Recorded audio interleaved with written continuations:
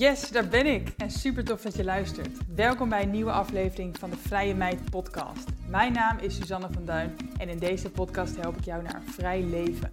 Vrijheid is mijn belangrijkste kernwaarde. In de Vrije Meid podcast leer je hoe ook jij meer vrijheid kan ervaren door locatie onafhankelijk te ondernemen en online geld te verdienen. Vind je deze aflevering interessant? Deel hem dan vooral op Instagram en vergeet mij niet te taggen.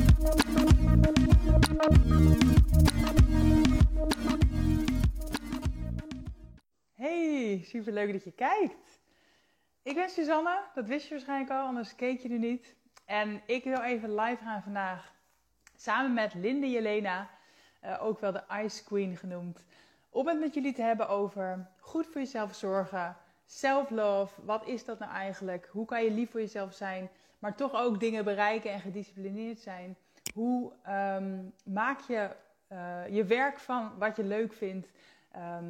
En als jullie nog meer vragen hebben, kunnen jullie die in de chat stellen. Ik heb een aantal vragen, 4, binnengekregen al vooraf in mijn eigen Insta-inbox. En misschien heeft Linde zelf ook nog vragen gekregen. Dus die gaan we sowieso allemaal behandelen. En wat ik al zei, als jullie tussendoor nieuwe vragen hebben, stel ze vooral in de chat. Dan kijken we of we die ook nog mee kunnen nemen. Ik ga Linde erbij halen, voor als jij haar nog niet kent. Ze stelt zich zo even voor, maar het wordt hartstikke leuk, dus blijf kijken. En als het goed is. Even kijken, moment. Ja, Linde! Yes, hallo! Het is in 1 keer gelukt. Ja, wat fijn. Ja, superleuk dat je er bent. Ja, superleuk om er te zijn. Ja, ik wil het heel graag hebben vandaag over self-love en goed voor jezelf zorgen, zowel mentaal als fysiek. Maar ook dingen voor elkaar krijgen en uiteindelijk geld gaan verdienen met wat je leuk vindt. En ik moest aan jou denken. Ja, leuk. Ja, dus kan je je anders even voorstellen voor de mensen die jou nog niet kennen? Ja, zeker. Ik ben Linde van der Heijden. Op Instagram heet ik Linde Jelena. En ik geef ijsbadworkshops, zelfliefdecoaching en ademwerk. Dus dat zijn de dingen waar ik mee werk. En ja, dit is eigenlijk allemaal ontstaan vanuit dat ik 6 jaar geleden zelf op een soort van zelfliefdereis ben gegaan. Omdat ik uit een relatie kwam met iemand die echt super slecht met me omging.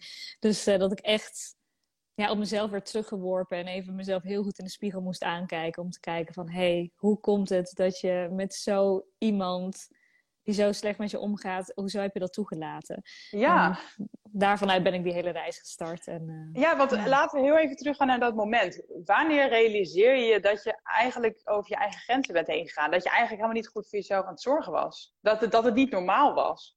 Ja, ik weet dat moment echt nog zo goed. Dat was mijn 25e verjaardag. En ik had een feest bij mij thuis. Iedereen was verkleed. Het was een verkleedfeest. En ik was dus al ongeveer een jaar met een man aan het daten die ondertussen het ook met heel veel andere vrouwen deed. Maar daarover loog tegen mij. En op mijn verjaardag vond ik hem ineens op de gang met een van mijn beste vriendinnen. En hij was haar aan het versieren en mee aan het vragen op een date. En ik merkte dat ik toen echt... Ik werd er zo misselijk van dat hij dus op mijn verjaardag in mijn huis mijn beste vriendin aan het versieren was. Ik vond het zo heftig. En dat was eigenlijk de allereerste keer dat ik echt voelde, wow, dit gaat echt over een grens heen. En toen ik heb heel vaak al geprobeerd om de relatie met hem af te kappen dat jaar. Omdat er al meerdere dingen gebeurd waren. Maar dat was echt het moment dat ik echt voelde, oké, dit kan echt niet meer. Ik ben de volgende ochtend naar hem toe gegaan en toen heb ik gezegd, ja, het is klaar nu tussen ons. En deze keer had ik het ook volgehouden, want ik had al vaker gezegd dat het klaar was. Maar deze keer hield ik vol. En toen kwam ook het inzicht dat ik dacht, ja, waarom laat ik het eigenlijk toe dat hij zo slecht met mij omgaat? En ik realiseerde me dat er bij mij dus geen alarmbellen gingen rinkelen. Dat zijn gedrag niet oké was. Omdat ik dus ergens onbewust dacht dat ik niet beter verdiende. Dus als jouw beste vriendin met een klootzak aan het daten is, dan denk je, hey, hallo, ga eens even normaal met mijn beste vriendin om. Omdat je van je vriendin houdt. Maar ja, bij mij, toen dat bij mezelf gebeurde, gingen er geen alarmbellen rinkelen. En En liet ik was het dat dan een gewoon gebrek toe. aan zelfliefde, denk je? Ja, dat was echt een gebrek aan zelfliefde, ja. Ja. Ja. Ja, want als je van jezelf houdt, dan wil je ook, dan gun je het jezelf dat anderen liefdevol met jou omgaan. Ja, dan gun je jezelf alles. Ja, En daarom. nu, even flash forward. Jij hebt nu van je hobby je werk gemaakt. Denk ik Mhm. dat ik dat mag zeggen, hè? Want jij Ja, geeft zeker. ijsbadworkshops, je coacht anderen in zelfliefde, Ja. ademsessies, allemaal hele mooie dingen. Mhm. Kun je vertellen hoe je met al die dingen in aanraking bent gekomen? Ja, nou dat was dus ook op die zelfliefdereis. Toen ik merkte dat ik dus eigenlijk meer van mezelf mocht gaan houden, ben ik allerlei workshops en trainingen gaan volgen om mijn kracht meer te voelen. En toen ben ik onder andere meegegaan met Wim Hof, met de Iceman, op reis naar Polen. Dit is 5 jaar geleden. En ja, daar ben ik zo verliefd geworden op de kou en de kracht die het jou geeft. Ook omdat ik eigenlijk altijd zo onzeker was over mezelf en dacht dat ik helemaal niet sterk was. En ineens merkte ik op die reis dat ik in ijswater kon zwemmen. Dat ik zelfs een berg kon beklimmen terwijl het min 30 graden was op de top. En ik had alleen een bikini aan. Ja, En ja, dat was zo bijzonder dat ik voelde heel erg, oh, ik wil dit ook doorgeven aan anderen. Maar ik moest eerst mijn studie nog even afmaken. Maar ik werd er, omdat ik dus mijn passie deelde met mensen op Facebook toen nog. Ik zat hier nog niet zoveel op Instagram, maar op Facebook deelde ik dus over mijn reis in Polen en hoe gaaf dat was, dat trainen met de kou. En toen nodigde iemand mij uit om voor een heel groot Nederlands bedrijf een ijsbadworkshop te geven voor 250 mensen. wauw. En dat was voor een feest, een feest voor die werknemers daar. Werd ik overgevlogen naar Sicilië en mocht ik daar 250 mensen trainen in het ijsbad. En dat kwam dus omdat ik dus zichtbaar was met mijn passie en laten zien hoe tof ik dit vond. En daardoor wist dus iemand mij te vinden om mij hiervoor uit te nodigen. Ja, wauw. Echt een heel mooi voorbeeld van echt focussen op wat je leuk vindt. Dat Ja, gewoon doen. ja, En dan komen de klanten dus ja, vanzelf. ja, precies. En Ja, ik zeg vanzelf even tussen aanhalingstekens, want niks gaat vanzelf. Je hebt er moeite voor gedaan, maar het voelt waarschijnlijk of het vanzelf gaat, omdat je alleen maar doet wat je leuk vindt nu. ja, ja, zeker. Het voelt echt alsof het vanzelf gaat. Gewoon je passie delen en daar komen mensen gewoon op af. Dus Ja. ja. Ja, want daar ik wilde ik het sowieso meer over hebben met jou. Want ik doe ook alleen nog maar wat ik echt heel erg leuk vind. Maar het klinkt altijd zo too good to be true, hè? Dat je geld verdient met wat je leuk vindt. Mhm. Hoe kom je er überhaupt achter wat die passie is? Want jij bent meegegaan met Wim Hof, maar hoe kwam Mhm. je daarop om dat te gaan doen? Ja, ja, dat was eigenlijk best wel bijzonder dat ik daarachter kwam, omdat ik jarenlang heel erg vanuit mijn hoofd leefde. Dus ik wilde altijd alles kunnen analyseren en ik wilde alleen maar besluiten maken op basis van dat ik kon bedenken waarom het een goed besluit voor me was. En toen ik dus heel erg vanuit mijn hoofd leefde, in die periode werd ik aangereden door een auto. En toen lag ik met een hersenschudding thuis. En daar heb ik 4 maanden last van gehad. En ik voelde me echt super zwak en ik herstelde steeds maar niet. En in die periode zag ik dus een documentaire over Wim Hof. En het was echt heel gek, maar ik voelde ineens aan alles in mijn lijf van ik moet daar naartoe. En ik kon het helemaal niet rationeel uitleggen aan mezelf. Maar ik voelde dat in mijn lijf. En dat was dus mijn intuïtie. En nou, daar had ik al jaren niet meer naar geluisterd. Want ik vond dat allemaal een beetje zweverig of zo. Een beetje bullshit. Zo van, daar kun je helemaal niet op vertrouwen. Maar ja, toen voelde ik ineens voor het eerst een soort van impuls in mijn lijf. Anders dan bedenken. En ik dacht, nou, ik ga dat maar volgen. En dat heeft Ja, zo goed uitgepakt dat ik nu wel weet, oké, als mijn lijf iets aangeeft, als mijn intuïtie mij iets aangeeft, dan mag ik daar naar luisteren. ja. En kun je, Ja. waarschijnlijk kun je er uren over praten, maar kun je kort uitleggen hoe jij je ontdekte dus eigenlijk van wauw, ik vind koude training echt fantastisch. En Mhm. nu is het je bedrijf geworden. Ja. Hoe doe je dat? Behalve dan die klant die op jou afkwam. Ja. Dat is een hele goede vraag. Dan ga ik toch een klein beetje zweverig worden. Ik weet niet, ken jij Human Design? Ja? Ja. Welk type ben jij? De Manifesting Generator. Oh ja, dat dacht ik al. Je hebt veel energie. Ja. Ja, voor de mensen die het niet kennen, Human Design, het zijn zeg maar 4 type mens die je bent. Kun je op je geboortedatum kun je dat zien. En die hebben allemaal een andere strategie eigenlijk in het leven. En mijn type is dat ik een projector ben en ik moet wachten op een uitnodiging. Dus ik mag eigenlijk niet zelf initiatief nemen, maar ik moet wachten op een uitnodiging. En zo is mijn bedrijf ook gestart op dat ik alleen maar mijn passie ben gaan delen. Op Facebook, op Instagram gewoon vertellen wat ik zo tof vond aan de kou en mijn eigen reis daarin delen. Dus ook, ja, ik was er nog niet overal goed in of zo, maar ook je struggles delen en gewoon jouw reis en je passie. En toen ben ik dus daarna ook uitgenodigd om een workshop te geven aan een yogadocent. Die had een oproep geplaatst dat ze graag meer van Wim Hof en zo wilde leren. En zij kwam uit Tilburg, waar ik ook vandaan kwam. En zo zijn we samengekomen en heb ik mijn eerste workshop gepland. Dat was vorig jaar april. Ging toen niet door. Dat was eigenlijk heel kort geleden. Ja, dus ik heb... die klus in Sicilië is al 4 jaar geleden. En ik heb tussendoor nog wel een paar mensen zo in kleine groepjes gecoacht. Maar dat was echt allemaal op aanvraag. Dus echt mensen zijn mij gaan uitnodigen en gaan vragen van... Hey, wil jij een workshop geven? En dat heb ik een paar keer gedaan. En daarna voelde ik, het stroomt hier. Want mensen nodigen mij uit. Die willen mij heel graag hiervoor. Dus toen ben ik dat verder gaan doorzetten. Ja, en nu... want Wim Hof is een paar jaar geleden. En pas vorig jaar eigenlijk ben je dus echt serieuzer aan de slag gegaan met van die passie je werk maken. Mm-hmm. En nu, volgens mij zijn al je workshops telkens uitverkocht. Ja, het gaat echt supergoed. Ja, ik ben de hele zomer al uitverkocht. Dus, en het dan, voelt het nog steeds of het vanzelf gaat? Of ben je nu ook wel echt heel strategisch bezig met het laten groeien van je bedrijf? Een beetje van beide. Het voelt inderdaad alsof het vanzelf gaat, omdat het echt makkelijk ook verkoopt.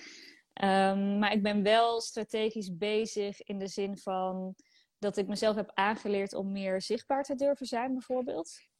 Ik vond dat voor een jaar geleden echt zo spannend om op stories online te komen. Ik weet niet, hoe lang doe jij dat al op stories? Ja, ik ben ook ongeveer 2 jaar geleden eigenlijk ben ik al...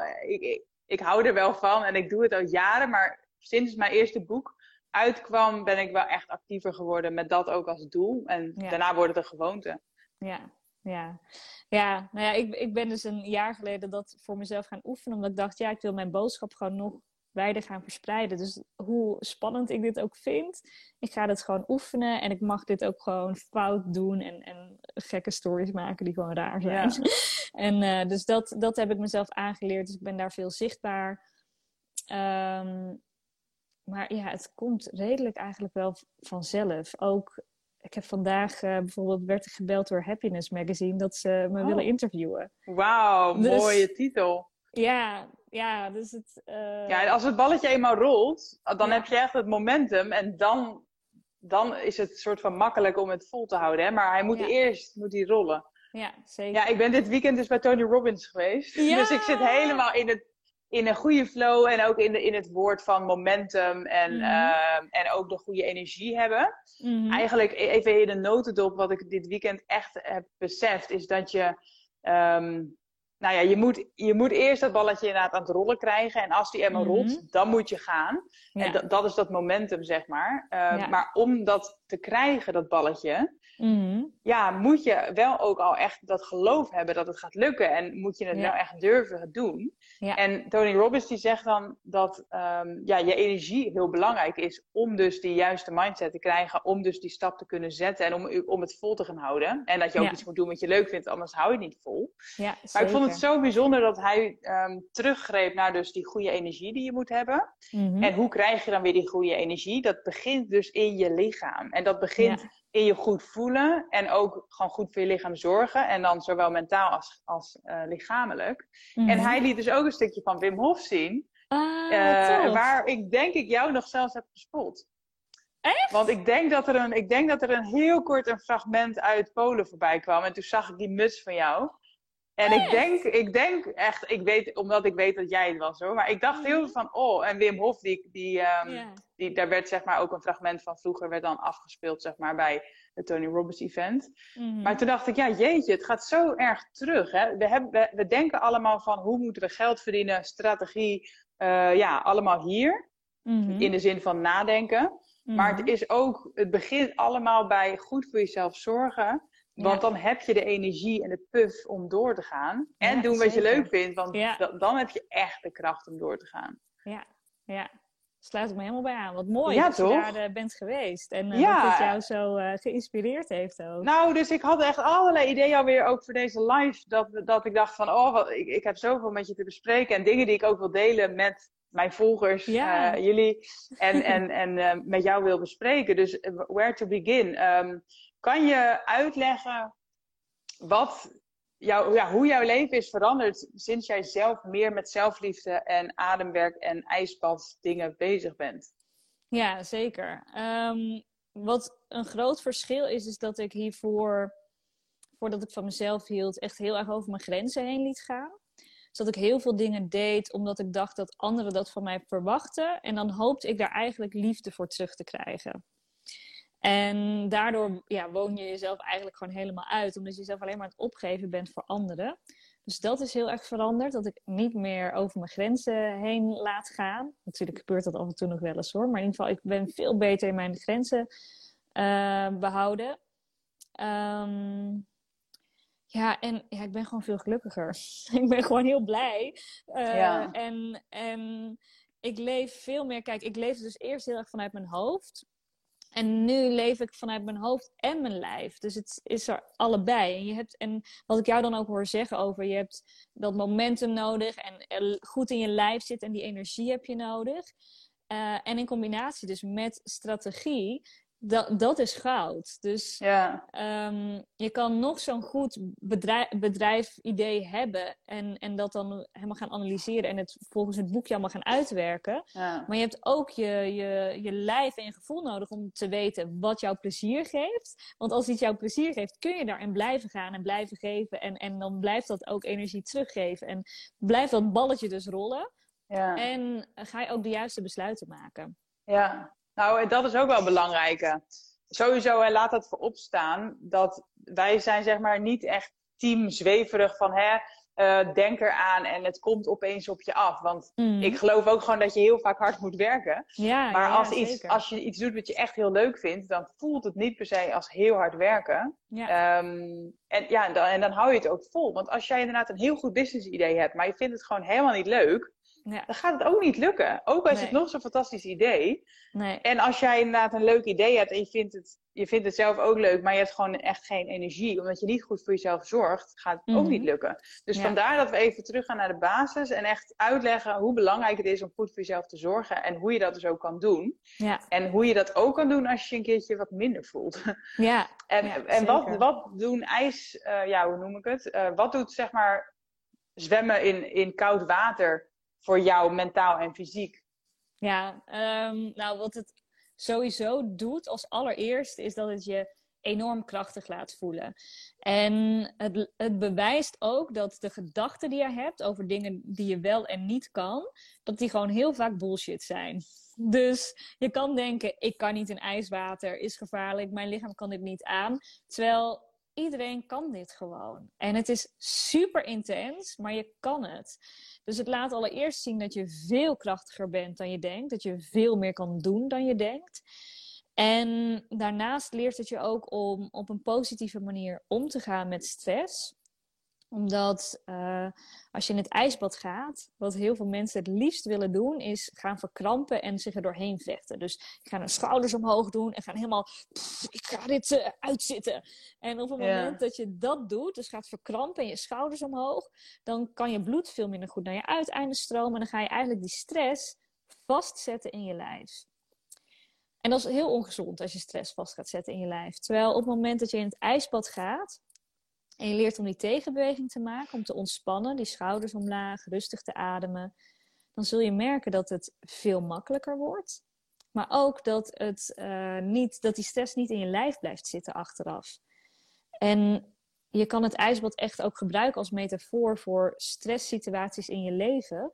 Op het moment dat jij even het heel druk hebt, of je baas is heel vervelend, of je collega is vervelend, of je hebt je agenda te vol gepland, of er is van alles wat er gebeurt, ga je jezelf er dan doorheen vechten en dit doen, want dan gaat die stress helemaal in je lijf zitten. Of kun je erin blijven ontspannen en verzachten. En dan zul je zien dat het eigenlijk veel makkelijker allemaal van je afglijdt. Ja, ik vind dat ook een heel... Ja, ik herken me erin. Ik ga binnenkort bij jou natuurlijk de eerste echte ijsbadworkshop volgen. Maar ik Mhm. heb nu een aantal keer in koud water gedipt. Mhm. En ik herken het inderdaad dat je echt... Het is een soort van mindfuck eigenlijk. Want je kijkt naar het water en je denkt van, daar wil ik niet in. Dit is Mhm. koud. Het voelt onnatuurlijk, zeg maar, om hierin Mhm. te gaan. En je moet eigenlijk je hoofd even uitzetten en gewoon je lichaam erin laten lopen. Ja, En je hoeft alleen maar naar beneden te gaan. En dan, ja, het kan gewoon, weet je wel. ja, En dat doet ook wel iets met je mindset. Want ja, als dat zeker. kan, dan kan er wel meer. Wat je eigenlijk eerst eng vond en spannend en Ja, verschrikkelijk. ja, zeker. Ja, Zeker. Ja. ja, mooi. En voel je je ook energieker? Ja. Doet dat ook iets ermee? Ja, je voelt je echt heel veel energieker. En als je het dagelijks doet, dus dagelijks koud doucht of dagelijks in koud water zwemt, dan krijg je er ook... Het is dan niet alleen maar de adrenaline boost, want de adrenaline boost geeft je altijd energie. Ja, Maar los van die adrenaline boost, als je het dagelijks gaat doen, de kou is eigenlijk een spiertraining voor al jouw bloedvaten in jouw lijf. Je hebt echt overal in je lijf bloedvaten. Als je die allemaal uit jouw lijf zou halen en achter elkaar zou leggen, zou je 2,5 keer de wereld rond kunnen. Voor maar 1 mens, als je die ja, bloedvaten wauw. achter elkaar inlegt. En op het moment dat je in koud water gaat, kijk, als dit zo jouw bloedvat is waar bloed doorheen gaat. Als je in koud water gaat, dan doen jouw bloedvaten dit. Die gaan verkrampen. En omdat wij eigenlijk een beetje in het Westen heel erg verslaafd zijn aan temperaturen rond de 21 graden, verkrampen onze bloedvaten wat minder. En eigenlijk is dat verkrampen heel goed, want die zorgt ervoor, die beweging, dat er bloed goed wordt rondgepompt. Dus als je die verkrampende beweging laat maken, doordat je jezelf blootstelt aan de kou, ben je eigenlijk gewoon een spiertraining aan het doen, krachttraining voor al jouw bloedvaten in jouw hele lijf. En daarmee zorg je er dus voor dat jouw bloedvaten veel beter bloed rond kunnen pompen door jouw lichaam. Dat is heel fijn voor jouw hart. Die hoeft dan dus ook minder hard te werken. En je houdt gewoon veel meer energie over. Ja. Ja, ik herken ook ik herkende ook zeg maar het ademwerk wat ik heb gedaan in het koude training. Want Mhm. als je inderdaad in het water gaat en het is koud, dan doe je eigenlijk dit. Ja. Of je gaat inderdaad, je ademhaling heb je Dit. zeg maar niet onder controle. Ja. En op het moment dat jij echt weer de baas wordt over jezelf en echt Mhm. tegen jezelf zegt nee. Weet je, rustig ademen. Ik Mhm. heb zelf ervaren dat ik dat ook in stressvolle situaties weer toe kan passen. Ja, Dat je mooi. dus op het moment dat jij net een mailtje krijgt en je denkt echt, oh, wat is er aan de hand? Dan Mhm. zit je ook weer hetzelfde te doen. En als je dan Ja. ook weer kan denken, nee, weet je, ik ben de baas. Ik lees het mailtje nog een keer. En ik blijf rustig. Ik schiet niet in mijn emotie. Ik Ja. schiet niet in paniek. Ja. En dat zie ik ook. Ik zie ook weer parallellen met meditatie. Of eigenlijk Ja. zie ik allemaal parallellen en Ja. is het allemaal verbonden met elkaar. Ja. Ja, het is echt ook mindfulness to the max. Als je in het ijswater zit, je kan het ook het beste volhouden als je echt die focus helemaal naar binnen keert. En ja, en het moet ook wel, want als je die focus niet goed naar binnen hebt, dan raak je veel sneller afgekoeld, afgeleid, is het veel zwaarder. Dus het is Ja, echt een soort van mindfulness to the max om gewoon, je moet wel naar binnen keren. ja, En in mooi het hier man. en nu zijn. Wauw. En hoe ziet jouw week er nu uit, zeg maar? Want je leeft gewoon nu je droom, of Ja, denk ik leef ik. zeker mijn droom. Hoeveel workshops of sessies Ja, hoe ziet je week uit? het is nu weer opnieuw op aan het starten. Dus ik heb nu in de weekenden heb ik altijd op zaterdag heb ik ijsbadworkshops. En ik ben nu eventjes een switch aan het maken, omdat ik ook 1 dag in de week ook coaching gaf. Maar daar ben ik tijdelijk even mee gestopt, omdat ik een online training aan het Oeh. ontwikkelen ben. Dus daar ben ik mee bezig. En ik werk ook voor een theatergezelschap.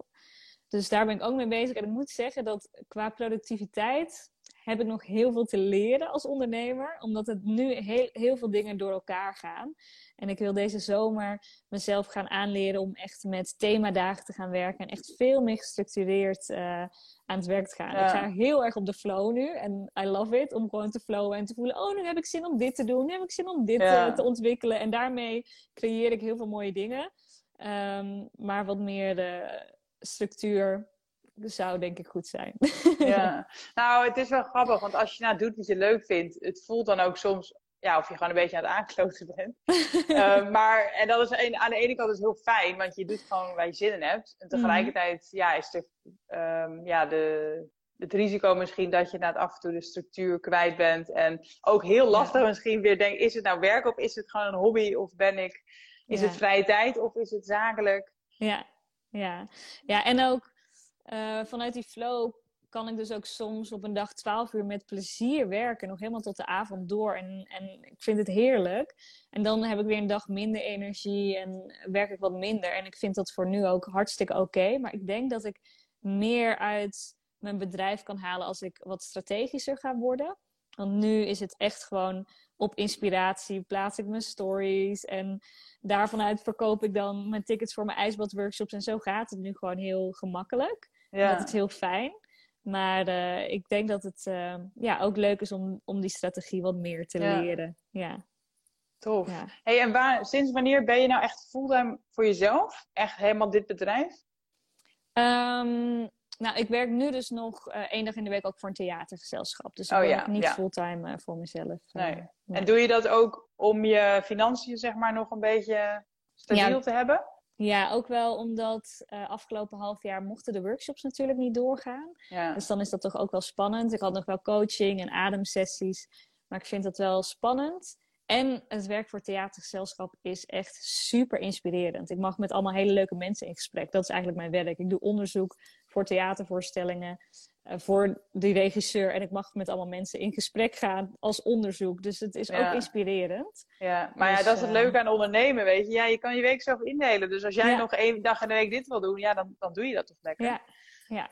Dus, ik probeer heel even praktisch te denken voor de volgers die kijken. En laat het weten iedereen als je vragen hebt. Hè? Want ik denk dat veel mensen zich afvragen... Oké, ik wil ook iets doen wat ik leuk vind en daar geld mee verdienen. Maar waar de F begin je? Stel, je kijkt nu en je hebt nog een baan... en je hebt iets ontdekt, bijvoorbeeld inderdaad ook ijsbad.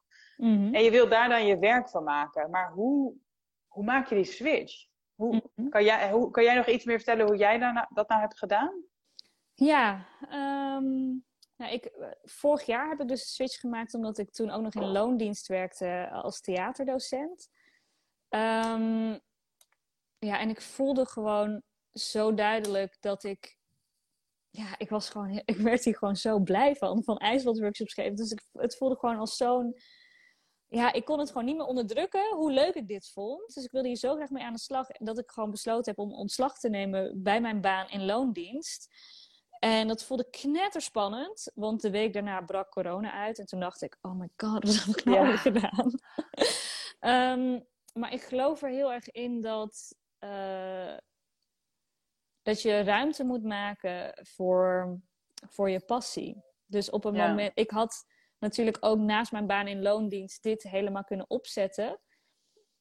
Maar dan was er denk ik gewoon niet de ruimte geweest om het echt op een goede manier te doen. En ik had dus nog wel die opdracht van 1 dag in de week voor theatergezelschap. Dus dat is wel een soort van kleine safety net inderdaad. Ja. Dus dat is wel heel goed om dat voor jezelf te bedenken. Ik weet dat sommige mensen die werken gewoon goed met het idee van... ik heb wat spaargeld en ik moet nu binnen 3 maanden mijn bedrijf werkende laten zijn. En dan ga ik knallen. Dat werkt voor sommige mensen. En voor andere mensen... Ja, dat was ik een beetje. Oh ja. Nou, voor mij werkt dat vangnetje nog wel. Dus daar word ik dan rustig van. Dan kan ik...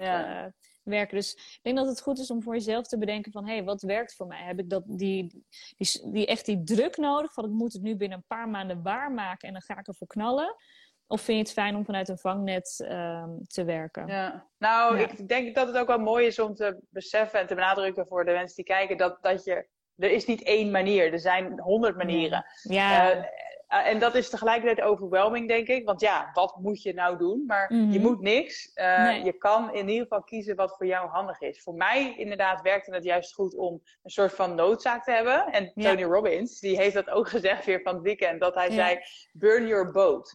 Als je naar een eiland gaat, burn your boat. Want als jij nog een way back hebt, dan zou je die altijd stiekem pakken. Of dan weet je achter in je hoofd van, het hoeft nu niet echt te lukken. Ja. Dus op het moment dat jij wel noodzaak hebt, en dat betekent niet dat jij nu je baan moet opzeggen en in het diepe moet springen, maar wel dat jij op een gegeven moment weet van, er moet ooit wel echt wat gaan binnenkomen.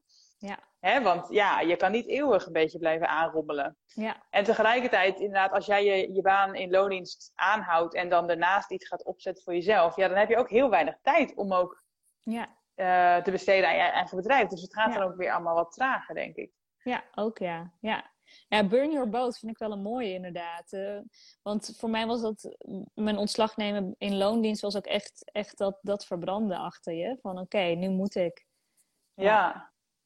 Nou ja, dat is ook spannend. Maar je wilt nooit meer anders als je eenmaal iets doet dat je echt leuk vindt. Nee. Maar ik heb ook wat vragen binnengekregen via Insta al van tevoren. Ik weet niet of jij zelf ook nog vragen had binnengekregen. Ja, ik had ook nog een vraag binnengekregen. Nou, misschien kunnen we die even gewoon gaan aflopen. Want eigenlijk de vraag die ik het meest heb binnengekregen is van, maar hoe vind je dan je missie? Van, hoe weet je nou eigenlijk wat je leuk vindt? En dat vind ik eigenlijk ook wel heel erg, dat zoveel mensen dat dus niet meer weten tegenwoordig. We weten niet meer wat we leuk vinden. Ja. Heb jij daar een antwoord op?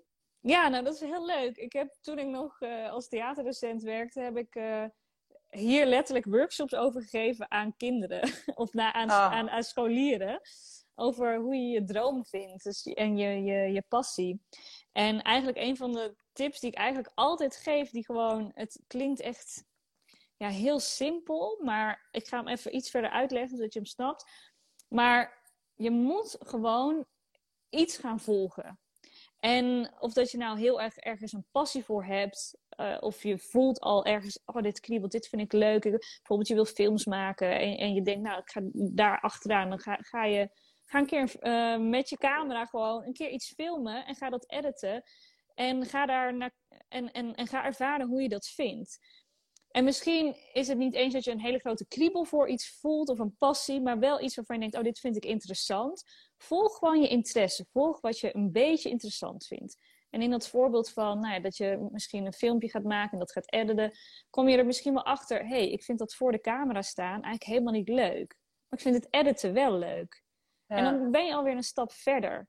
Dus door eigenlijk je interesse te volgen, ga je nieuwe dingen over jezelf ontdekken. En daarin ga je steeds weer een stapje verder komen in wat je echt leuk vindt. Ja, heel herkenbaar hoor. Ik ben namelijk ook iemand die altijd alles gewoon probeert. Ja. Maar juist doordat ik zoveel heb geprobeerd, weet ik heel goed wat ik wel en niet leuk vind. En als je niks probeert en alleen maar weer in je hoofd inderdaad aan het bedenken bent wat je wellicht leuk zou vinden. Ja. Met denken kom je er niet. Nee, echt met denken kom je er niet. Je moet er echt gewoon in gaan stappen. En dan is het dat je een keertje een les schilderen gaat volgen. Of met een vriendin meegaat naar haar paaldansles. Weet ik veel.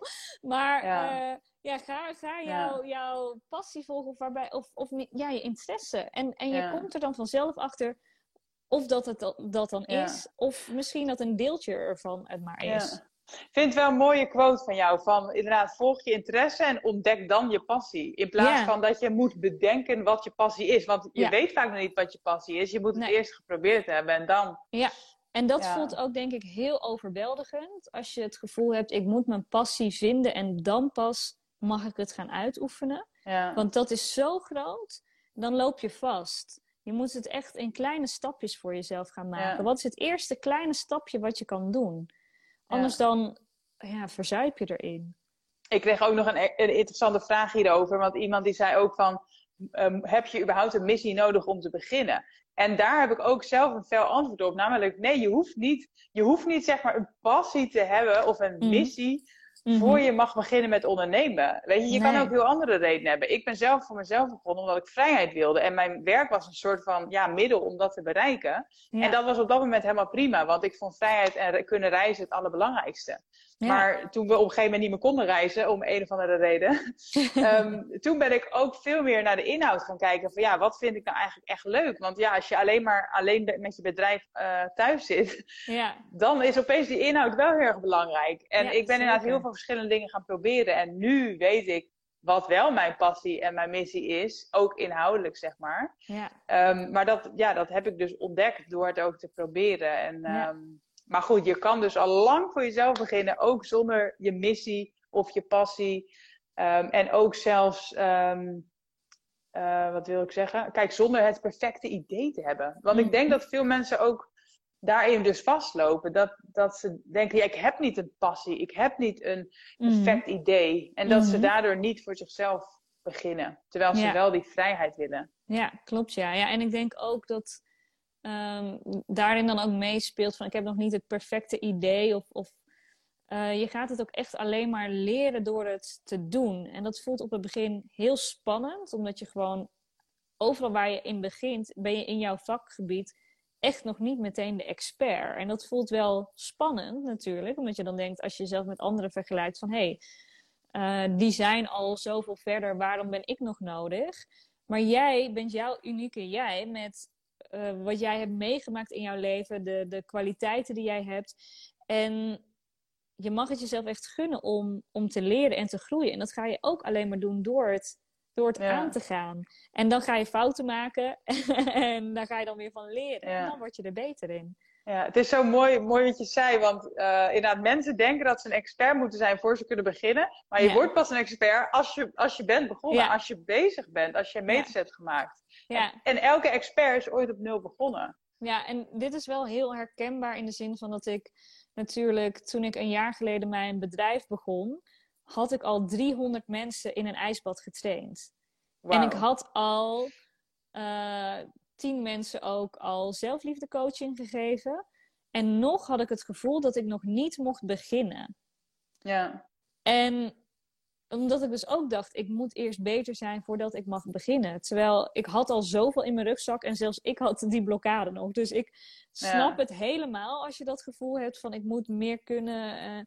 Maar je wordt die expert door het te doen. Ja. En gun het jezelf om die fouten te maken. Dit is ook zo'n typisch voorbeeld. Ik heb dat ook altijd met mijn coaches en mijn cursisten. Dat we focussen ons zo op die theorie, hè? De mechanics, noemt Tony dat. Ja. Het gaat niet om of je nou 100 of 200 mensen in een ijsbad hebt gecoacht. 80% is de mindset. Dus als jij inderdaad niet durft en je hebt allemaal beperkende overtuigingen, of je hebt niet de energie inderdaad om ervoor te gaan, het aantal mensen wat je hebt gecoacht gaat echt niet dan het verschil maken. Nee, en je leert gewoon echt al van 1 iemand coachen, leer je al zoveel. Dus ja, dat elke keer leer je weer meer en leer je weer. Ja. Ik heb nog een vraag van Lotte. En Lotte had gezegd, zorgde de continue drang om jezelf goed te voelen juist niet voor een vertraging in het proces? Ik had niet een continue drang om mezelf goed te voelen. Dus, want ik sta er juist heel erg in dat alles wat ik voel, dat ik dat mag voelen. En ik mag alle positieve dingen voelen en ook alle negatieve dingen voelen. Dus op het moment dat je negatieve gevoelens gaat onderdrukken en gaat veroordelen en van jezelf gaat bedenken, ik voel me nu rot, wat slecht van mezelf, ik moet me beter voelen, ik moet nu even iets anders gaan doen zodat ik me beter voel. Dan ben je heel streng voor jezelf en vaak wil een negatief gevoel jou wel iets over jezelf leren. En daarom sta ik mezelf gewoon altijd toe om te voelen wat ik voel. Dus nee, ik had niet een drang om mezelf goed te voelen. Want inderdaad, wat Lotte al heel wijs zegt, dat vertraagt, denk ik, inderdaad. Als je jezelf niet toestaat om jezelf ook gewoon af en toe eens rot te voelen. Ja, ik denk dat dit kwam naar aanleiding van mijn story gisteren. Want ik had dus gedeeld dat de truc voor een goede mindset en voor actie is om een goede energie te hebben. En een goede energie... Een goede energie bedoel ik ook mee dat je niet ja, zeg maar, als jij vrolijk bent, dan krijg je meer voor elkaar dan dat jij inderdaad in een put zit. Ja, dus in zeker. die zin is het nuttig om je goed te voelen. Ja. Maar inderdaad, ik wil zeker niemand pushen om altijd blij te zijn. Zeg maar, positief zijn gaat niet altijd ook over geen shit meemaken. Het gaat er ook meer om dat je heus wel even jezelf kut mag voelen. En dat mag erkennen. Ja. Maar dat je er niet tot in de treurigheid in blijft hangen, denk ik. Dat je ook wel weet hoe je jezelf af en toe toch... Nou ja, niet het kan wegdrukken, maar toch een klein beetje kan oppeppen om wel je bedrijf te blijven runnen. Want de show must go on. Ja, en ik denk dat het daarin heel fijn is als je voor jezelf erachter komt wat jouw manieren zijn om goed voor jezelf te zorgen. Dus als je je dus rot voelt, dat je dan weet wat jou er weer bovenop helpt. En er zijn wel dingen voor om daarachter te komen voor jezelf. En geef jezelf dan die liefde en die aandacht die je dan op dat moment nodig hebt. En dan ben je er ook weer sneller bovenop. Ja, precies. Ja, ik merk dus ook... Ik hou heel erg van sporten. Ik zit ook nu in mijn sportkleding. Net gesport. Maar sporten maakt ook een bepaald gelukshormoon aan. Ja, hè? En volgens mij is dat hetzelfde met meditatie of met een ijsbad. Ja. Je krijgt een soort van adrenaline, kick, hormonen. Ik weet het niet precies hoe het werkt, maar... het is niet alleen maar dat je jezelf positief denkt. Je lichaam wordt ook gewoon positiever van sporten. Dus dat is ook echt gewoon een heel fijne oplossing. Ja, en ik denk dat het daarin ook heel fijn is om voor jezelf de practices die bij jou passen. Dus voor jou is dat sport.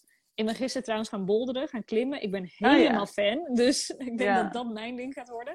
Maar dus dat je voor jezelf gaat bedenken... wat zijn de dingen die jou helpen en een goed gevoel geven... en daar meer van uitnodigen in je leven. Dus maak tijd, voor jou dan dus... maak tijd om te sporten. En voor mij, ik maak dus tijd voor mezelf om ademwerk te doen... en in de winter elke dag... naar de haven te zwemmen en naar een koude duik te nemen. Dus maak echt tijd voor die dingen die jou een goed gevoel geven. Ja, nou inderdaad. Ook met sporten. Je hebt zoveel verschillende sporten. Er is vast wel iets wat je leuk vindt. En ook hier komt het dus weer neer op... kies iets wat je leuk vindt. Dus business-wise, inhoudelijk... zou ik zeggen, doe iets wat je leuk vindt. Om jezelf in een goede energie te krijgen. Kies ook een manier die je leuk vindt. Hetzelfde geldt voor marketing inderdaad. Kijk, zichtbaar zijn op Instagram of geïnterviewd worden door de Happiness. Dat zijn jouw manieren. Maar daar zijn ook weer allerlei smaakjes in. En ook daarin kan je weer kiezen wat bij jou past. Ja, zeker. En kijk, voor mij inderdaad is het dus Instagram en de Happiness. Maar je hebt hele andere manieren ook weer om je producten te verkopen en onder de aandacht te brengen. Ja, en zolang je heel dicht bij jezelf blijft, kost het dus weer weinig moeite. Mensen vragen ook heel vaak van, hoe kan je zelf op Insta zitten? Maar ik doe het echt puur vanuit gewoon energie. En ik krijg er energie van, in plaats van dat het me energie kost. Dus het kost mij eigenlijk geen moeite. Ik ben ook gewoon lekker mezelf, dus ik heb ook geen voorbereiding. Dus dat scheelt ook. Even kijken hoor, ik had nog een vraag. Dat hangt een beetje samen ook met de vraag die ook in de chat werd gesteld. En ook een beetje het vervolg van Lotte. Van hoe kom je zo snel mogelijk weer terug in je peak state bij een tegenslag? Bijvoorbeeld ook bij rouw of bij, nou ja, als er echt wel natuurlijk iets heftigs gebeurt. Hoe doe jij dat? Dat is, ik heb toevallig 1,5 jaar geleden ging ik echt door een heel zware periode. Omdat er in mijn persoonlijke leven iets heel vervelends was gebeurd. En wat dan helpt, is om... Nou, eigenlijk denk ik dat je altijd de balans moet opzoeken in je leven. En op het moment dat er iets heel zwaars gebeurt, dus dat je echt naar beneden wordt getrokken, dat kost zoveel energie. En dat vraagt zoveel van je tijd en je energie om dat te verwerken. Dat je jezelf juist heel veel zachtheid en heel veel geduld moet geven om dat te verwerken, om daar de rust voor te nemen, om daarin lief en zacht voor jezelf te zijn. En voor mij persoonlijk werkt het dan dus niet om, zeker in die crisis, om dan heel veel van mezelf te verwachten. En ik moet gaan sporten. En ik moet in een peak state zijn. En ik moet positieve affirmaties. Werkt absoluut niet voor mij. Echt, laat het zijn wat er dan is. En in kleine stapjes weer een soort van fundament onder jezelf bouwen. En dat kan door hulp te vragen om je heen. Dus echt de mensen om je heen om echt te vragen van... hey, ik heb wat extra steun nodig, kun je er voor me zijn? En echt wat meer fundament bouwen onder jezelf. Ook voor jezelf goed zorgen door gezond te eten. wel te blijven bewegen, maar niet per se van ik moet knetterhard sporten, maar ga wandelen als dat kan. En dus voor echt zacht zijn om heel zachtjes zo die fundamenten weer te bouwen voor jezelf. En ga echt niet verwachten dat je van allerlei positieve dingen moet denken en dat je van alles al moet kunnen en doen. Nee, ga echt eerst dit verwerken. Dat gaat ook over het veroordelen van je negatieve gedachten eigenlijk. Hè? Ja. Het is niet erg om je af en toe dus rot te voelen. Ja. Maar als je jezelf dan gaat veroordelen, dan voel je alleen nog maar nog rotter. Dus het heeft ook zo'n destructief effect. Ja. Dus ja, ik zou ook niet zeggen je moet sporten of je moet dit. Maar je wil, als het goed is, sporten. Of je gunt jezelf iets om je beter te voelen. Ja. En ik vind dat ook wel altijd een grappige als het gaat over zelfliefde. Want ik vind het altijd een beetje een balans tussen heel lief voor jezelf zijn versus ook juist jezelf soms een schop onder de kont geven. Dat is ook soms zelfliefde. Want als ik zeg maar ultieme zelfliefde zou denken, of dat dacht ik in ieder geval altijd, dan zag ik mezelf altijd de hele dag op de bank liggen met pizza en chocola. Maar toen dacht ik, dat is geen zelfliefde. Want eigenlijk ben ik mezelf heel erg aan het volproppen en doet dit me helemaal geen goed. Dus het lijkt dan zelfliefde, maar eigenlijk is het destructief gedrag en dat is helemaal geen zelfliefde. En juist soms jezelf wel een klein schopje onder de kont geven en toch naar buiten gaan, toch even wandelen, toch even mediteren of het ijsbad ingaan. Dat lijkt dan of je zelf streng bent voor jezelf, maar uiteindelijk levert het je zelfliefde op. Ja, en daarin, dat is heel mooi dat je dat zegt inderdaad. Dus echt die liefdevolle schop onder je kont geven is zelfliefde. Heel veel mensen die zijn er inderdaad bang voor. Van als ik van mezelf als ik van mezelf ga houden, dan ga ik alleen nog maar ga ik niks meer doen. Want dan ga ik op de bank liggen. Dus ik vind het spannend om van mezelf te houden. Terwijl juist als je van jezelf houdt, dan gun je jezelf heel veel groei. Dan gun je dat het goed met je gaat. Dan gun je dat je gezond bent.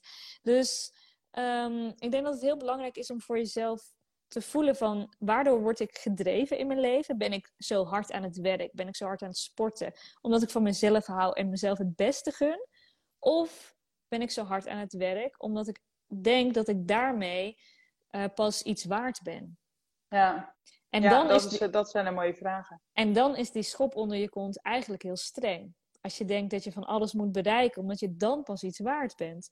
Dan is het heel streng eigenlijk voor jezelf. Ja. En ik denk dus als je echt van jezelf houdt, dan gun je jezelf juist die groei en die mooie dingen. Ja. En soms gun je jezelf ook een dag op de bank met pizza. Omdat je bijvoorbeeld al de hele week elke dag gesport hebt en heel hard aan het werk bent. En gun je jezelf gewoon eventjes een keertje rust. Dat is ook zelfliefde. Ja. Dus daarin... Iemand in de chat die zegt nu mijn sigaretten en mijn fles jenever maken mij vrolijk. Ik ben ook wel heel erg benieuwd naar iedereen die nu kijkt inderdaad wat jullie zelfliefde, pleasure is. En inderdaad, het is geen zelfliefde meer als je dat elke dag doet natuurlijk. Maar ik ben even benieuwd. Ja, leuk. Goeie vraag.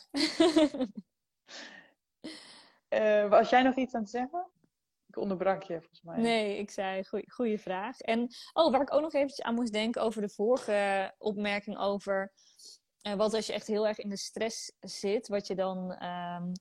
het beste kan doen.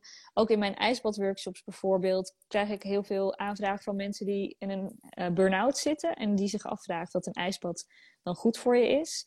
En zoals ik net al uitlegde, een ijsbad leert jou op een positieve manier omgaan met stress. Dus dat is heel fijn op het moment, een burn-out is natuurlijk stressgerelateerd. Dus het is heel fijn als je leert om op een positieve manier om te gaan met stress. Maar op het moment dat mensen in een burn-out en in de crisis van de burn-out zitten, dan raad ik altijd af om een ijsbadworkshop te doen. Omdat je dan zo in die crisis en in dat overwerken zit, dat je juist de andere kant op moet gaan en jezelf een warm bad moet geven, zodat je kan ontspannen. Letterlijk. Ja. Dus, ja. Nou ja, ik heb het ook altijd met yoga en zo. Dat op het moment dat ik juist in mijn hoofd denk van, geen tijd om ook nog naar yoga te gaan. Dan weet ik van mezelf, dat is het moment dat ik het juist moet doen. Ja, dan heb je het juist nodig, ja, mooi. Maar inderdaad, als je echt op instorten staat, zou ik vooral gewoon alleen maar doen waar je echt je beter van voelt. Ja. Maar ik ben wel benieuwd of dat de kijkers, dat iemand wil laten weten, wat is jouw favoriete zelfzorg of manier om jouw zelfliefde te vieren? Wat Ja, vind je fijn om te doen? ik voelde mezelf de laatste maanden eigenlijk ook echt een stuk slechter. Ik Mhm. denk dat het in februari wel echt begon. Mhm. Maart, april ook nog. Echt een combinatie wel van lockdown en winterblues en nou ja, wat persoonlijke uitdagingen. Mhm. Het frustreerde mij dat ik heel goed wist van, ik weet dat het een soort mindset ding is, maar ik Mhm. kan het gewoon nu even niet. Nee. En met de kennis die ik weer heb opgedaan dit weekend, denk ik echt van, had ik toch maar meer gesport. Oh ja. En dat was dan weer Ja. lastig, want het was lockdown. Maar ja, het is uiteindelijk geen excuus, want sporten kan je ook zelf. Ja. Maar ik denk dat dat wel echt voor mij dat ik dat echt gemist heb. Dat Ja. echt nog wel een schepje eigenlijk erbovenop heeft gedaan. Ja. Maar Ja. goed, je mag jezelf dus ook af en toe gewoon rot voelen. Ik wil absoluut Ja. niet dat daar een taboe op rust. Ja. Als je er maar niet continu in blijft hangen en continu het als excuus blijft gebruiken om eigenlijk nooit meer wat te doen in je leven. Ja. Ja, klopt. Ja. Dat is dan inderdaad het gevaar. Dat het daar dan zo een downward spiral kan Ja, worden. nou precies. Want Ja. dan zit je in een downward spiral en je wilt juist in een opwaartse flow komen, in het Ja. momentum komen. En Ja. uiteindelijk willen we allemaal gelukkig zijn en hoop ik ook doen wat je leuk vindt en daar je Ja. geld mee verdienen. Dus Ja. dat gun ik ook iedereen. En ik hoop dat iedereen het ook zichzelf gunt en Ja. daar dus stappen voor gaat zetten. Want dat Ja. is ook weer zelfliefde inderdaad. Dat Ja. je jezelf echt gunt dat jij het doet wat je het leukste vindt Ja. en daarvoor durft te gaan. En dat is niet Ja. alleen maar gebrek aan ervaring of strategie, maar dat is dus ook een heel groot stuk mindset en dus jezelf gunnen dat jij geld verdient met wat je het leukste vindt. Ja, zeker. Zeker. Ja, dat is zeker En dat begint dus zelfliefde. inderdaad bij jezelf toestaan om te experimenteren wat je dan überhaupt het leukste vindt. Ja. Ja, Ja. Ik zie hier ook dat er hele mooie dingen gedeeld worden in de chat. ja, ik zie hem ook, ja. Ja. En want jij hebt het, voor jou is sporten echt jouw zelfliefde moment waar jij je in ieder geval goed door voelt. En je hebt dus eigenlijk, ik weet niet of dat je het concept de talen van liefde kent. Dus dat je verschillende liefdestalen Weet ik? hebt. Nee. En die heb je namelijk ook voor zelfliefde. Maar ik zal ze eerst even uitleggen als in de talen van de liefde. Het kan zijn dat je in een relatie, dat je allebei een andere taal van liefde spreekt. Of misschien wel dezelfde. Maar als je een verschillende taal van liefde spreekt, dan kan het zijn dat de een heel erg zijn liefde aan het uiten is naar de ander. Maar dat die ander dat niet ontvangt als liefde.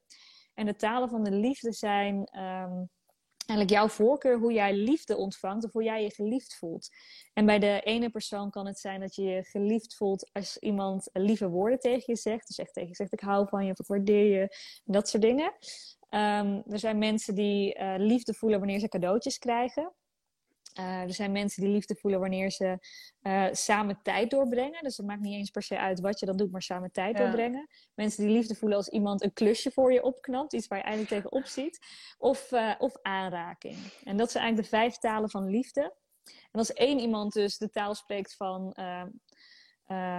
klusjes doen voor de ander. En de ander die heeft eigenlijk de taal van ik wil cadeautjes. Dan is die ene de hele tijd klusjes aan het doen. En daarmee aan het zeggen ik hou van jou, want ik help je. En de ander denkt ja, maar ik heb cadeautjes nodig om dat te voelen. Dus die voelt die liefde dan niet. Ja. En je hebt ook de talen van zelfliefde. En hoe je dus aan jezelf laat weten dat je van jezelf houdt. En daar kun je ook een voorkeur in hebben. En de taal van zelfliefde, dus qua aanraking, die geldt dus ook voor mensen qua beweging. Dus voor mensen die van aanraking houden, die kunnen bijvoorbeeld zichzelf masseren. Of gaan sporten. Ook heerlijk, ja, of gaan sporten. Of nadat ze in bad zijn geweest, zichzelf lekker insmeren met bodylotion en dat lekker met aandacht doen. En de mensen die als taal, zelfliefdetaal hebben om tijd met zichzelf door te brengen. Ik zag al iemand een weekendje wegboeken of mediteren. Dat zijn echt momenten dat je tijd met jezelf doorbrengt. Of als jouw zelfliefdetaal is woorden, kun je jezelf een liefdesbrief schrijven of affirmaties doen. Dus zo zijn er allerlei manieren waarin je, als je niet zo goed weet hoe je goed voor jezelf kan zorgen, dat je eigenlijk naar die talen van zelfliefde kan gaan kijken en daarbij kan voelen van, hé, wat past bij mij? Hoe kan ik mezelf laten voelen? Oh ja, ik mag bij mezelf zakken, van mezelf houden, ik ben er voor mezelf. Ja. Dus ontdek de zelfliefde voor jou. Ja, ontdek jouw Ja. eigen zelfliefdetaal. Leuk. Ik ga heel even best wel nu wat vragen oplezen, want ik zie dat het alweer 8:50 is. En volgens mij gooit Instagram je eruit na een uurtje. Echt? Oh, wow. Ja, volgens mij kan zo'n live maar een uur duren. Dus nou, als het niet zo is, mag ook. Maar ik ga nog even wat vragen erbij pakken. Ja. Even kijken hoor. Nou, dit is eigenlijk een beetje een soortgelijke vraag van ik kan het wel denken, maar soms niet voelen. En nou ja, dit is ook weer iets wat ik van het weekend heel erg besefte. Van alles wat wij zeggen is misschien niet nieuw voor je. En daarvan denk je ook weer van ja, dat weet ik allemaal wel. Maar als jij het blijkbaar toch nog niet zo ervaart, dan kan je het wel weten. Maar weten en ervaren is blijkbaar iets anders. Dus probeer dan toch open te staan voor wat er nog ontbreekt. Van je weet het zogenaamd wel, maar het is nog niet zo. Dus ga dan onderzoeken waar dat dan toch aan ligt. En vaak is dat toch mindset. Hoe cliché ook weer. Ja, en ook wel dingen gaan doen en ervaren. Dus in de actie komen. Ja, dus ook als mooi. je... Ja. Leuk. En welke vraag had jij binnengekregen? Ik had een vraag binnengekregen van iemand die zich afvroeg van ik kan soms 100 goede dingen doen in een week en dan gaan er 3 dingen mis. En dan kan ik me alleen nog maar bezighouden met die 3 dingen die misgaan. Ja. En hierbij is eigenlijk hetzelfde eigenlijk wat ik net ook zei. Ga in de actie komen. Want ik ga nu iets zeggen wat iedereen al weet. Dus ik ga gewoon een open deur hier intrappen. Maar je brein werkt namelijk zo dat op het moment dat jij heel vaak dezelfde gedachten hebt, dan gaan neuronen dan zo schieten.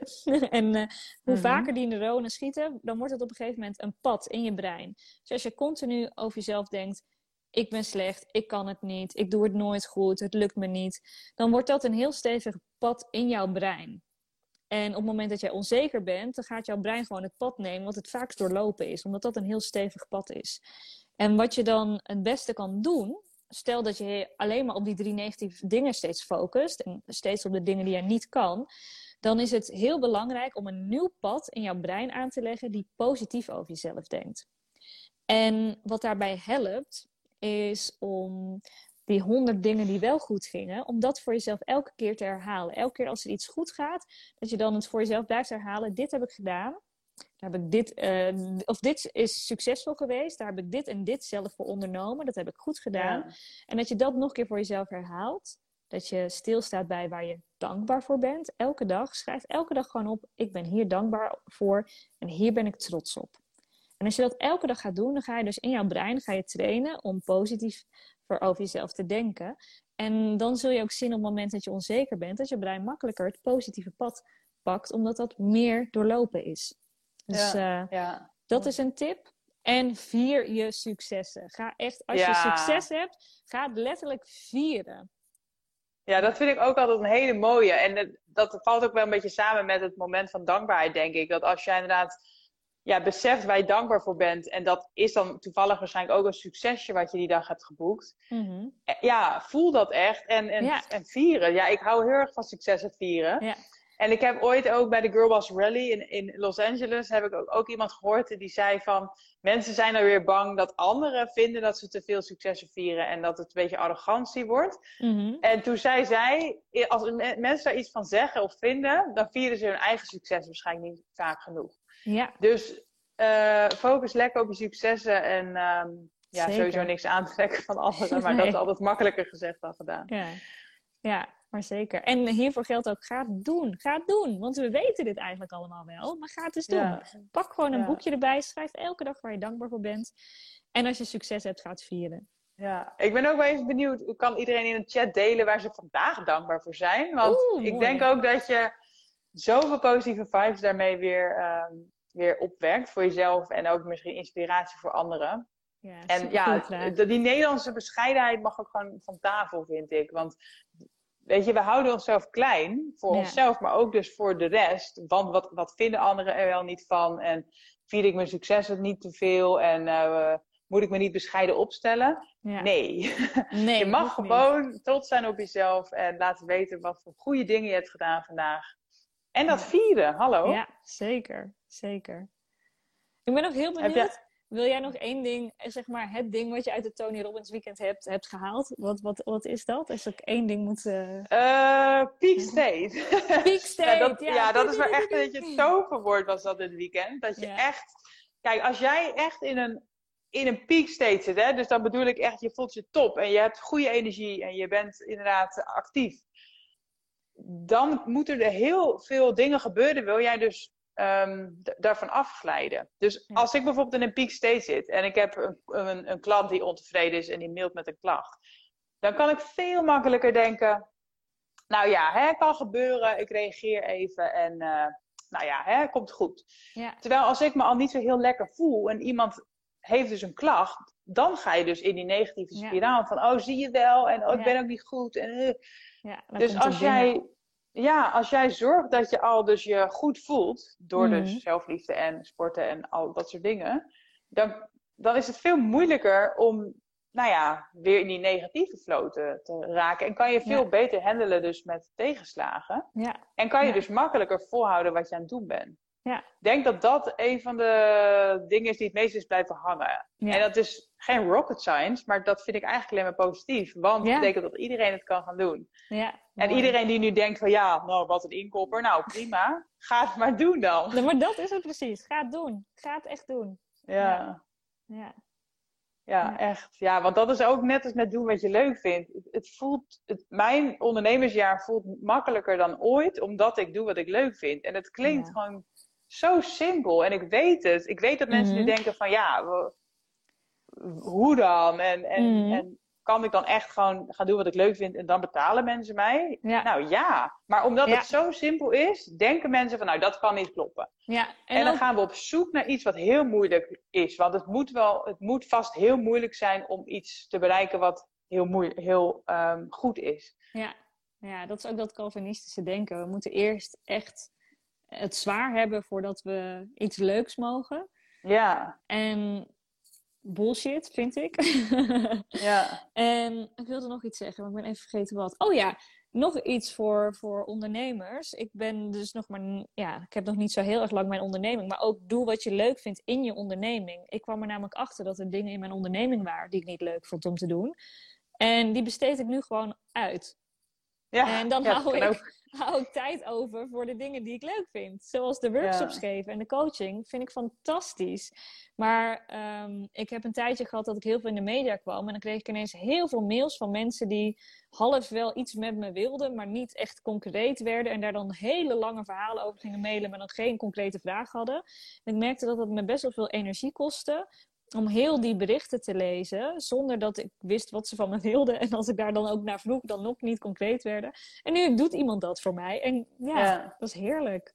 Ja, en ik weet dat er dan mensen zijn die weer denken, ja, maar dat kost toch geld en als je het zelf zou doen, hou je toch meer over. Mm-hmm. Ja, dat klopt. Maar wat vind je belangrijker? Doe wat je leuk vindt en minder geld hebben, maar wel meer vrije tijd. Ja. Of alles doen voor het geld, maar overwerkt raken en ook de dingen doen die je niet leuk vindt. Ja, ik weet wel wat ik kies. Ja, en je wordt er ook in ieder geval... Ik heb ook zoiets van... Ik zou er chagrijnig van worden als ik alle dingen moet doen in mijn bedrijf die ik niet leuk vind. En dan hou ik minder fijne energie over om een hele fijne workshop neer te zetten of een hele fijne coaching te geven.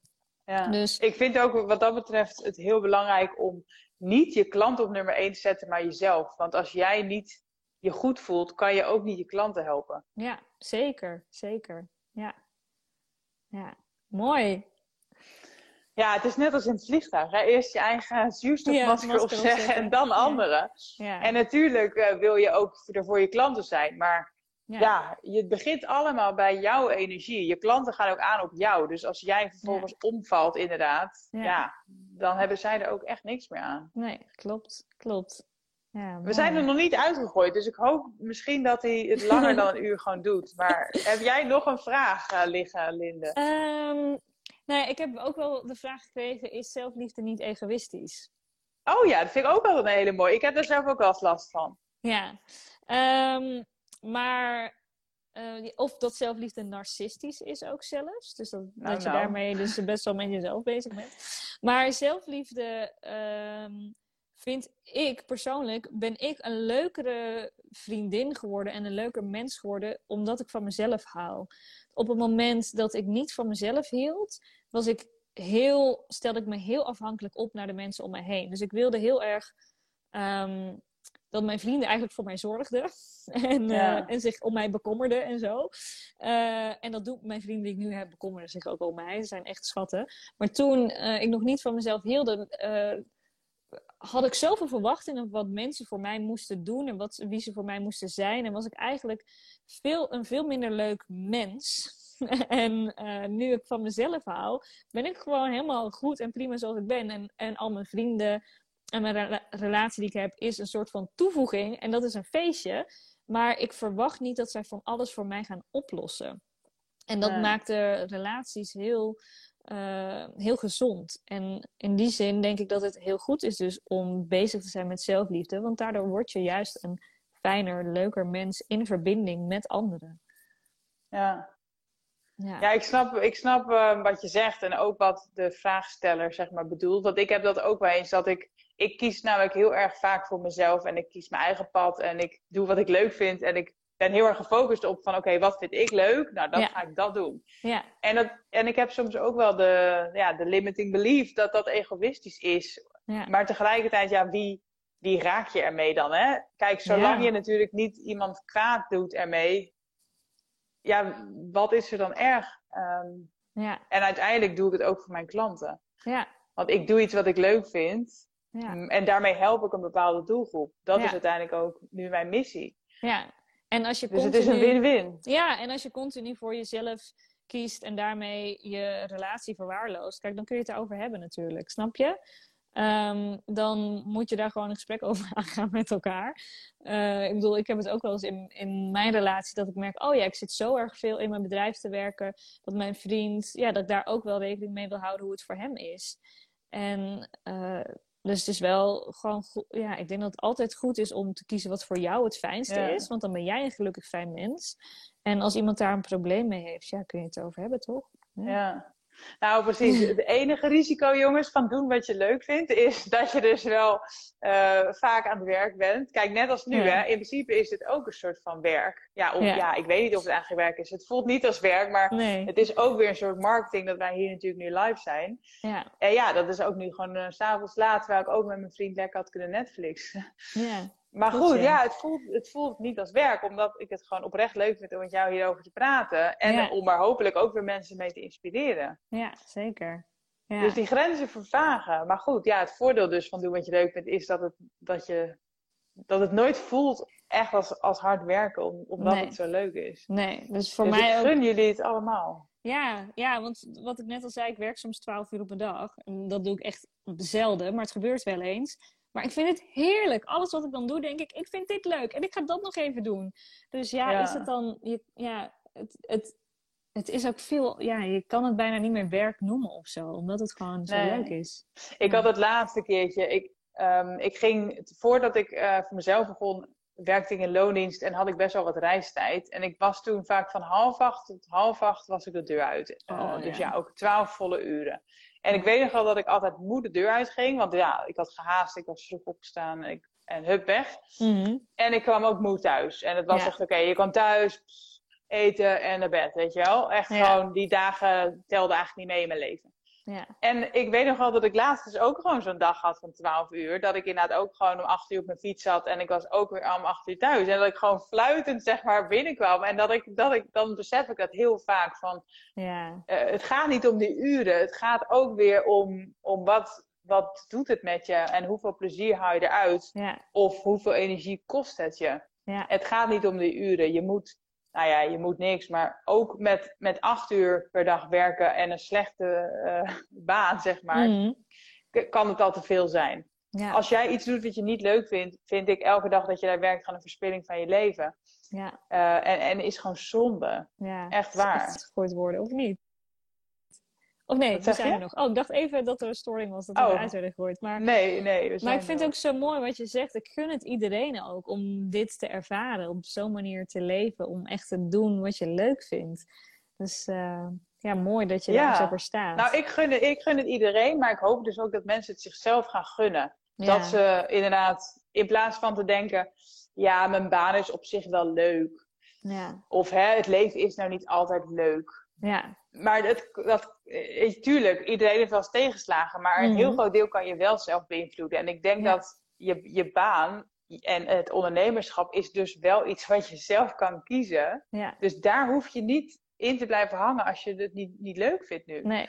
Echt waar, het leven is echt te kort om iets te doen wat je niet leuk vindt. En als je niet weet wat je dan leuk vindt en of je daar je bedrijf van kan maken, want dat is ook altijd weer nog een vraag. Ga het onderzoeken, zoek hulp, lees een boek, probeer het gewoon, maar blijf niet hangen. Ja, en dat is wat ik bedoel met positief in het leven staan en goede energie hebben. Weet je, blijf niet hangen in dan die ellende en die slachtofferrol, zeg maar. Ja. En dat zegt niet dat je nooit dus shit kan meemaken. Of dat je je nooit even ellendig kan voelen. Maar als jij gewoon met een situatie helemaal niet tevreden bent, ja, pak dat aan. Ja, en dat is natuurlijk ook zelfliefde. Gun je het jezelf om die 40 uur of 32 uur of 24 uur per week dat je aan het werk bent. Iets wat je eigenlijk niet leuk vindt en wat je energie kost. Gun je het jezelf om dat om te buigen naar iets wat je wel leuk vindt? Ja, ik denk dat ik dus daarom zo snel mijn baan heb opgezegd toen ik dus die reistijd had. En echt 4 dagen per week echt gedacht van deze dagen kan ik schrappen, zeg maar, mijn leven. Ja. Ik gunde mezelf echt meer. Ja. En ik weet ik weet nog wel dat ik toen dacht van, ben ik niet zwak? Geef ik zo snel op, zeg maar. Want ja, iedereen werkt toch zoveel. En iedereen vindt zijn werk toch heftig. Maar ik dacht echt, nee, sorry. Ik niet. ik gun mezelf meer. Ik wil wel iets doen wat ik leuk vind. En ik ga wel voor het maximale. En ik wil wel veel kunnen reizen. En jammer dat dat niet de norm is. Maar ik ga wel voor deze. Ja, mooi. Ja, mooi dat je dat jezelf gegund hebt. Ja, en ik heb dus een cursus gemaakt natuurlijk over locatie-onafhankelijk werken. En ook nu over geld verdienen.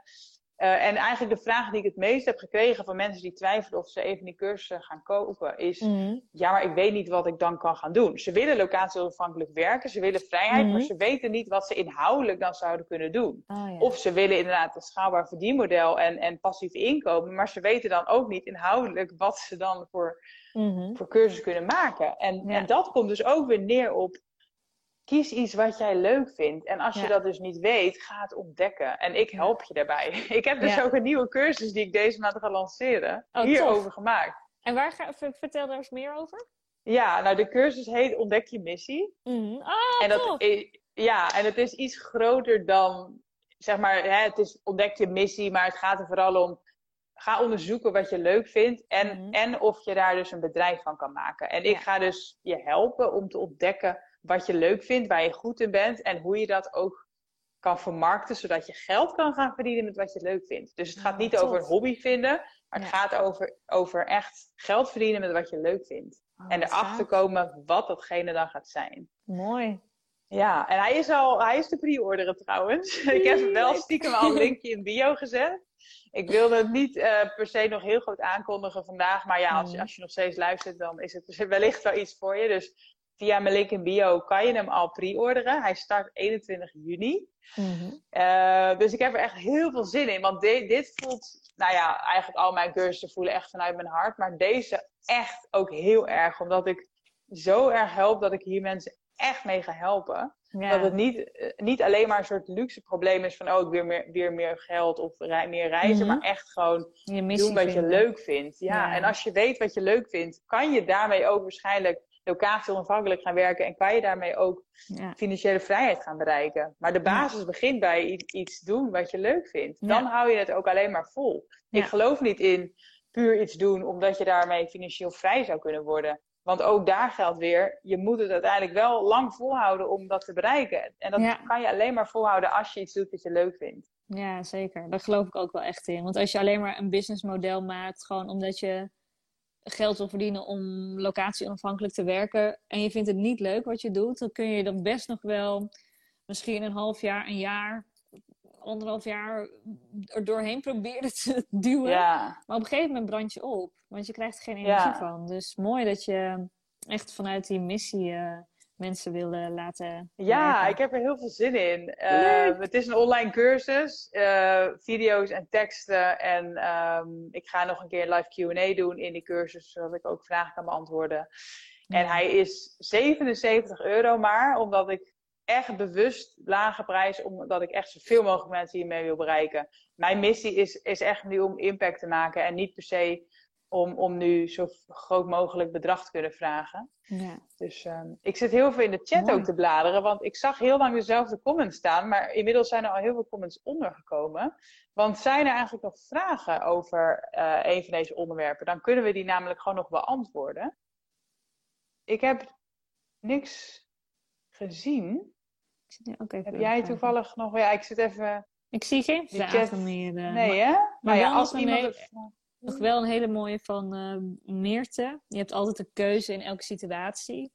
Niet op alles wat er gebeurt, wel hoe je ermee omgaat. Dat vind ik ook een hele mooie. Dus dat ging volgens mij toen over als je in een baan zit die je niet leuk vindt. En daarin vind ik die heel goed toepasbaar. Je hebt echt altijd een keuze.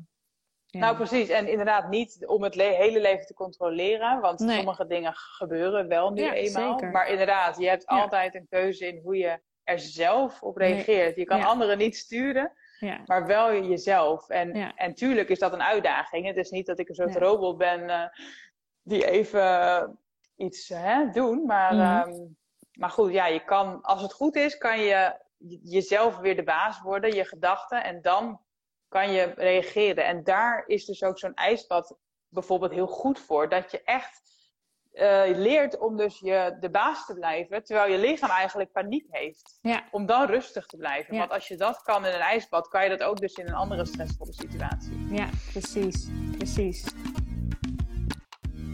Ja, en wil jij nou ook iets gaan doen wat je echt leuk vindt, dan heb ik misschien wel wat voor je. Ik lanceer namelijk een nieuwe e-course en dat gaat over het ontdekken van je missie. Zodat jij weet wat je kan gaan doen en dat je geld kan verdienen met wat je echt leuk vindt. Misschien wil je ook wel locatie-onafhankelijk ondernemen of wil je ook passief inkomen verdienen. Maar denk je dan, ja, wat kan ik dan inhoudelijk gaan doen? En misschien twijfel je ook wel of je wel goed genoeg bent of ben je juist te specialistisch opgeleid? Of weet je eigenlijk helemaal niet zo goed wat je dan eigenlijk leuk vindt? En nou helemaal niet hoe je daar geld mee zou kunnen verdienen. Nou, dan is de cursus echt iets voor jou. Ik heb echt zoveel mensen al geholpen die in eerste instantie dachten dat ze niet iets zouden kunnen verdienen met wat ze leuk vinden. Ze wisten eigenlijk niet eens wat ze echt leuk vonden. En ik heb ze toen geholpen om te ontdekken wat ze kunnen, waar hun kwaliteiten liggen, wat ze leuk vinden en hoe ze daar geld mee kunnen verdienen. En ik kan natuurlijk niet voor je bedenken wat je moet gaan doen. Dat moet je zelf doen, maar ik kan wel helpen daarmee. Ik kan helpen om erachter te komen. Ik kan de juiste vragen stellen. Ik heb opdrachten voor je. Zodat je echt aan de slag gaat en echt de tijd neemt om te gaan ontdekken wat je leuk vindt. En uiteraard hoe je daar dus ook geld mee kan verdienen. Ik wil zoveel mogelijk mensen gaan helpen. Dus mocht je iemand kennen voor wie dit ook wat is, spread the word. Ik heb zelf natuurlijk ook dit pad bewandeld. Ik heb zelf rechten gestudeerd. Ik had ook nooit verwacht dat ik nu ondernemer zou zijn. Met een cursus, met coachingtrajecten. En allemaal rondom vrijheid en locatie-onafhankelijk werken. Had ik ook nooit kunnen bedenken. En ik doe nu echt wat ik leuk vind. En dat is natuurlijk een heel proces geweest om erachter te komen. Maar het begint wel bij de eerste stap zetten. Het begint wel bij niet blijven hangen in de situatie waar je nu bent. Niet blijven hangen in je beperkende overtuigingen dat het voor jou niet is weggelegd. Ook jij kan echt geld gaan verdienen met wat je leuk vindt. Alleen je moet wel een stap gaan zetten. Je moet het gaan ontdekken. Het is niet iets wat je opeens... dat je opeens denkt van, nu heb ik het. Het is een proces waar ook jij aan kan gaan beginnen. En je zal niet in een uurtje brainstormen erachter komen. Daarom zitten dus ook echt hele praktische oefeningen bij. En over praktisch gesproken, het zijn dus 5 modules, bestaande uit tekst en video's, zodat je het eigenlijk op 2 manieren tot je kan nemen. Met verschillende opdrachten, waardoor je ook de theorie meteen in de praktijk brengt en echt gaat toepassen op jouw situatie.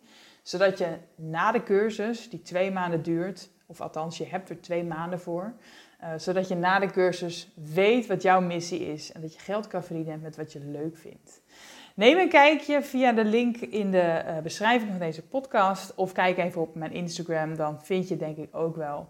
En ik hoop je maandag 21 juni te zien. Dan gaan we van start met een hele leuke groep meiden. Dus hopelijk tot snel. Ja, en dan vergeet ik natuurlijk nog te zeggen dat ik een hele leuke aanbieding ook heb. De leuke aanbieding die geldt tot en met zondag 20 juni, 12 uur 's avonds. En je betaalt maar €77 nu voor de cursus. En je krijgt er ook nog eens 3 bonussen bij. Dus check it out. Vanaf 21 juni openen de deuren en gaat daarna ook de prijs weer omhoog. Dus wees er snel bij, sla je slag en life's too short. Ja, super bedankt voor het luisteren. Ik hoop dat deze aflevering tot inzichten heeft geleid. Laat het me weten. Ik zou het heel fijn vinden als je iets over deze podcast kan delen op social media of kan delen met een bekende. Dankjewel voor het luisteren en hopelijk tot de volgende keer bij de Vrije Meid podcast.